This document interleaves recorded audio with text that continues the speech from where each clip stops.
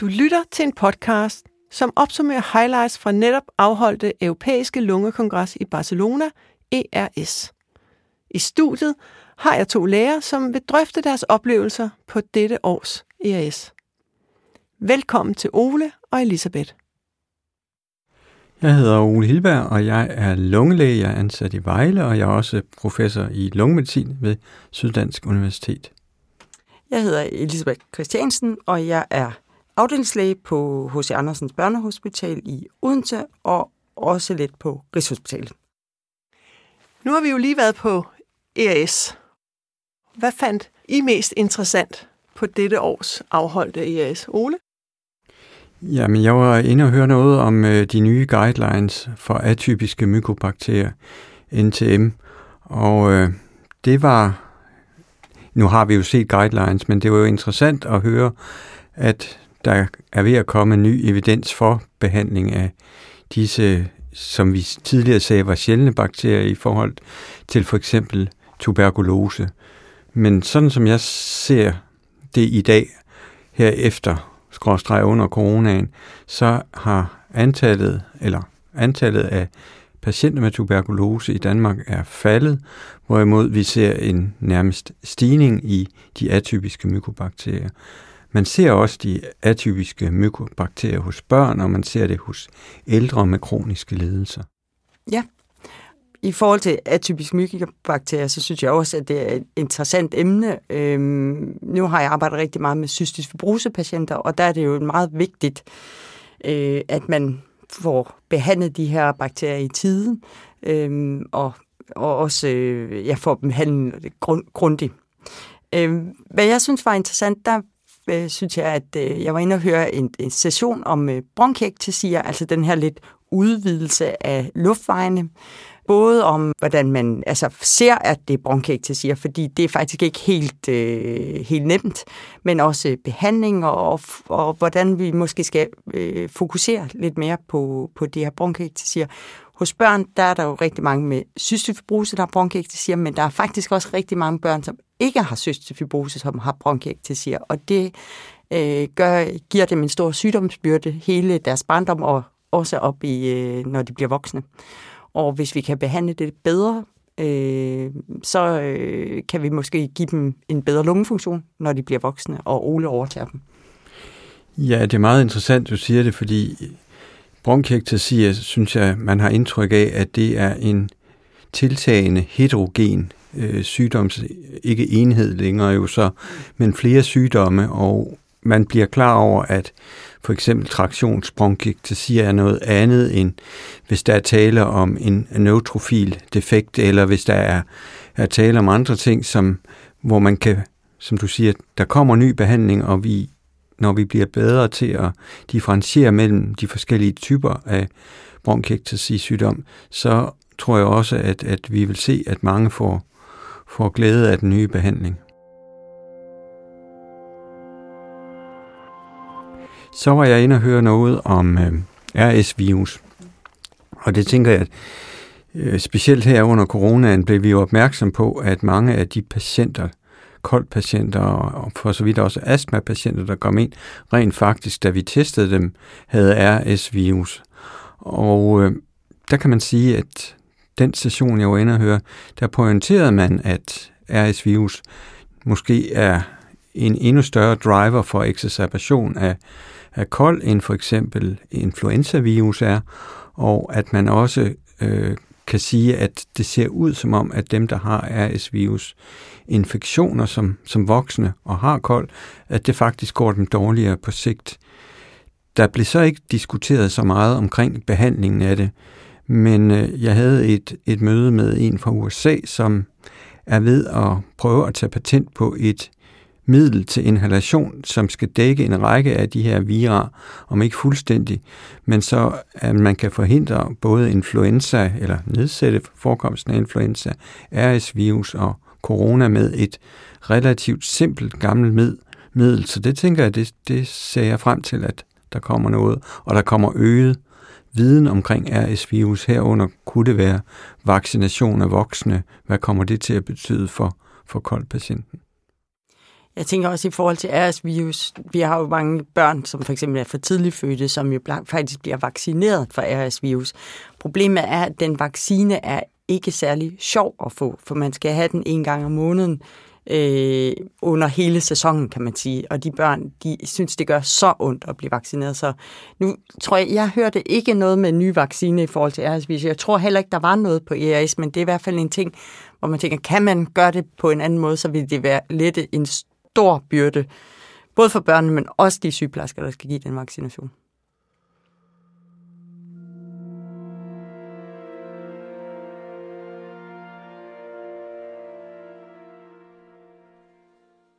Når vi snakker bronkiektasia, så var jeg inde og høre en kold session, hvor at de sidste oplæg skulle gå på, hvorvidt man skulle screene eller undersøge alle koldpatienter, for eksempel med CT-scanning eller ekokardiografi, eller hvor intensiv man egentlig skulle være. Og nu var det highlights. Jeg vil sige, at jeg blev lidt skuffet, fordi der kom ikke nogen konklusion. Man remsede bare en række forskellige ting op, som man kunne gøre ved koldpatienten herunder. Scanne dem for at undersøge dem for bronkiektasia. Skal de scannes for, at man vil udelukke cancer? Er der noget cost-benefit i det, og hvordan ser det ud i det hele taget? Der er jo tiltagende evidens for at vi skal behandle og være lidt mere aggressive i forhold til koldpatienterne, fordi vi også ved ud fra danske tal, at 5-års overlevelsen for en kold patient, der har været indlagt, er kun 50%. Så jeg tænker, det er vigtigt at fokusere på, at vi kan gøre noget for de her patienter. Og i forlængelse med det, Ole, så var vi, jeg tror også, du var med til den her svære astma-session, hvor de også snakkede om det her børnestudier, CAMP-studier, hvor de jo viste faktisk, og det var jeg faktisk overrasket over, at der var omkring 75%, der faktisk havde påvirkning af deres lungevækst, og det kan jo godt betyde noget for senere, altså udvikling af kol hos de her patienter. Så det er måske vigtigere, at vi er mere aggressive i vores behandling af børn med astma. Og når man tænker der, så er det jo også, jeg var også inde og høre en session om det her med lungefunktionsmålinger hos mindre børn, fordi det er et kæmpe problem. Vi har faktisk ikke nogen rigtig gode måder at måle lungefunktionen. Altså astmadiagnosen bliver jo stillet på sådan en lidt vid indikation meget på, hvad forældrene siger, og det er jo også rigtig godt, men det kunne være virkelig rart at kunne måle deres lungefunktion, og også faktisk objektivt konstatere, om de har astma i spædbørnsalderen. Og der er udviklet nogle metoder, og det var også den session, det omhandlede de her metoder. Men der er altid meget diskussion om, hvor gode de er. Så det er altid interessant, om man kan få nogle gode undersøgelser for lungefunktionen i børn under de her 5-6 år. Ikke? Ja, det er jo også interessant om nogle af de nye metoder, IUS og andre metoder til bestemmelse af lungefunktion, hvor godt det kan komme i anvendelse hos voksne, fordi vi har et segment på måske 10% af de patienter, vi ser, som ikke med sikkerhed kan gennemføre en ordentlig lungefunktion. Og vi vil jo gerne have noget, så vi kan objektivisere det udbytte, der er af vores behandling overfor specifikke lungesygdomme.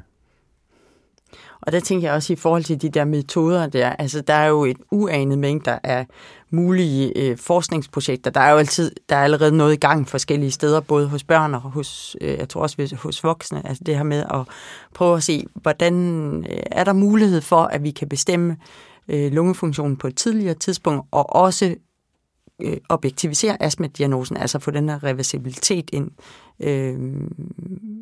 Men det er jo også noget, der kan generere, måske når man er på sådan en konference, at man får nogle idéer til nogle fremtidige projekter, eller nogle projekter allerede er der, men som man måske kan udvikle.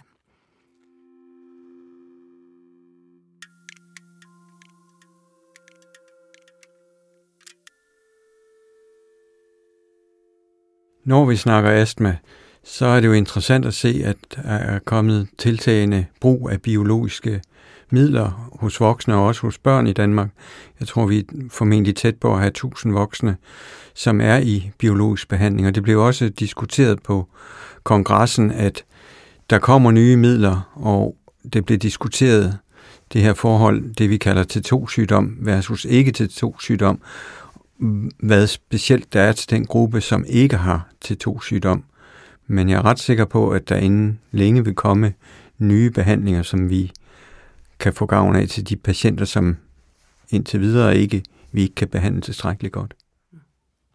Og så synes jeg jo også på sådan en konkurrence, at det er jo vigtigt det her med, at man møder folk, både udenlandske, men også danske folk, og ligesom vidensdeler, fordi så får man jo en fornemmelse om, hvad der faktisk sker rundt omkring. Nu var jeg så heldig at følges med en masse voksenlungelæger, og det gav mig jo alle mulige god ny viden om, hvad der sker i voksenverdenen, og det er jo faktisk rigtig rart, når man er normalvis børnelæge. Også fordi man vil jo gerne, i forhold til, når man har børn, man skal aflevere til voksenafdelingen, hvilke tiltag er der faktisk der?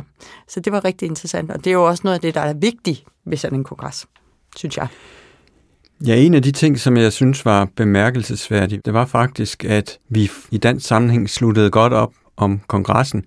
Vi havde 3 fine postere, som fik priser. Der var danskere, der holdt foredrag, og vi var i det hele taget, i hvert fald i forhold til vores landsstørrelse, synes jeg, vi var meget i front til kongressen. Det var glædeligt at se efter, at der har været et par års tørke her under coronaen, hvor vi ikke rigtig har kunne se hinanden. Og så kan man sige, at det gav også anledning både til netværk udadtil, men også til, at vi blandt de danske deltagere kom til at tale mere sammen, end vi egentlig gør til hverdagen.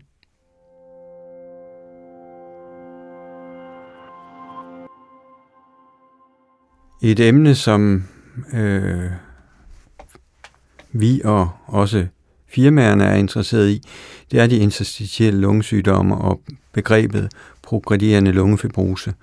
Og der må man sige, at det har været lidt tyndt med udvikling af ny medicin, men det blev også præsenteret, at der er ny medicin på vej, ligesom nogle af de her studier allerede er blevet publiceret. Så der kan vi da forhåbentlig se frem til, at der kommer også et tilbud her til nogle af de patienter, som egentlig ikke har haft et super godt tilbud indtil nu. Tak for et interessant indblik. Glæd dig til næste episode, hvor Helene Primet og Christian Vestergaard vil fortælle om deres oplevelser på dette års ERS.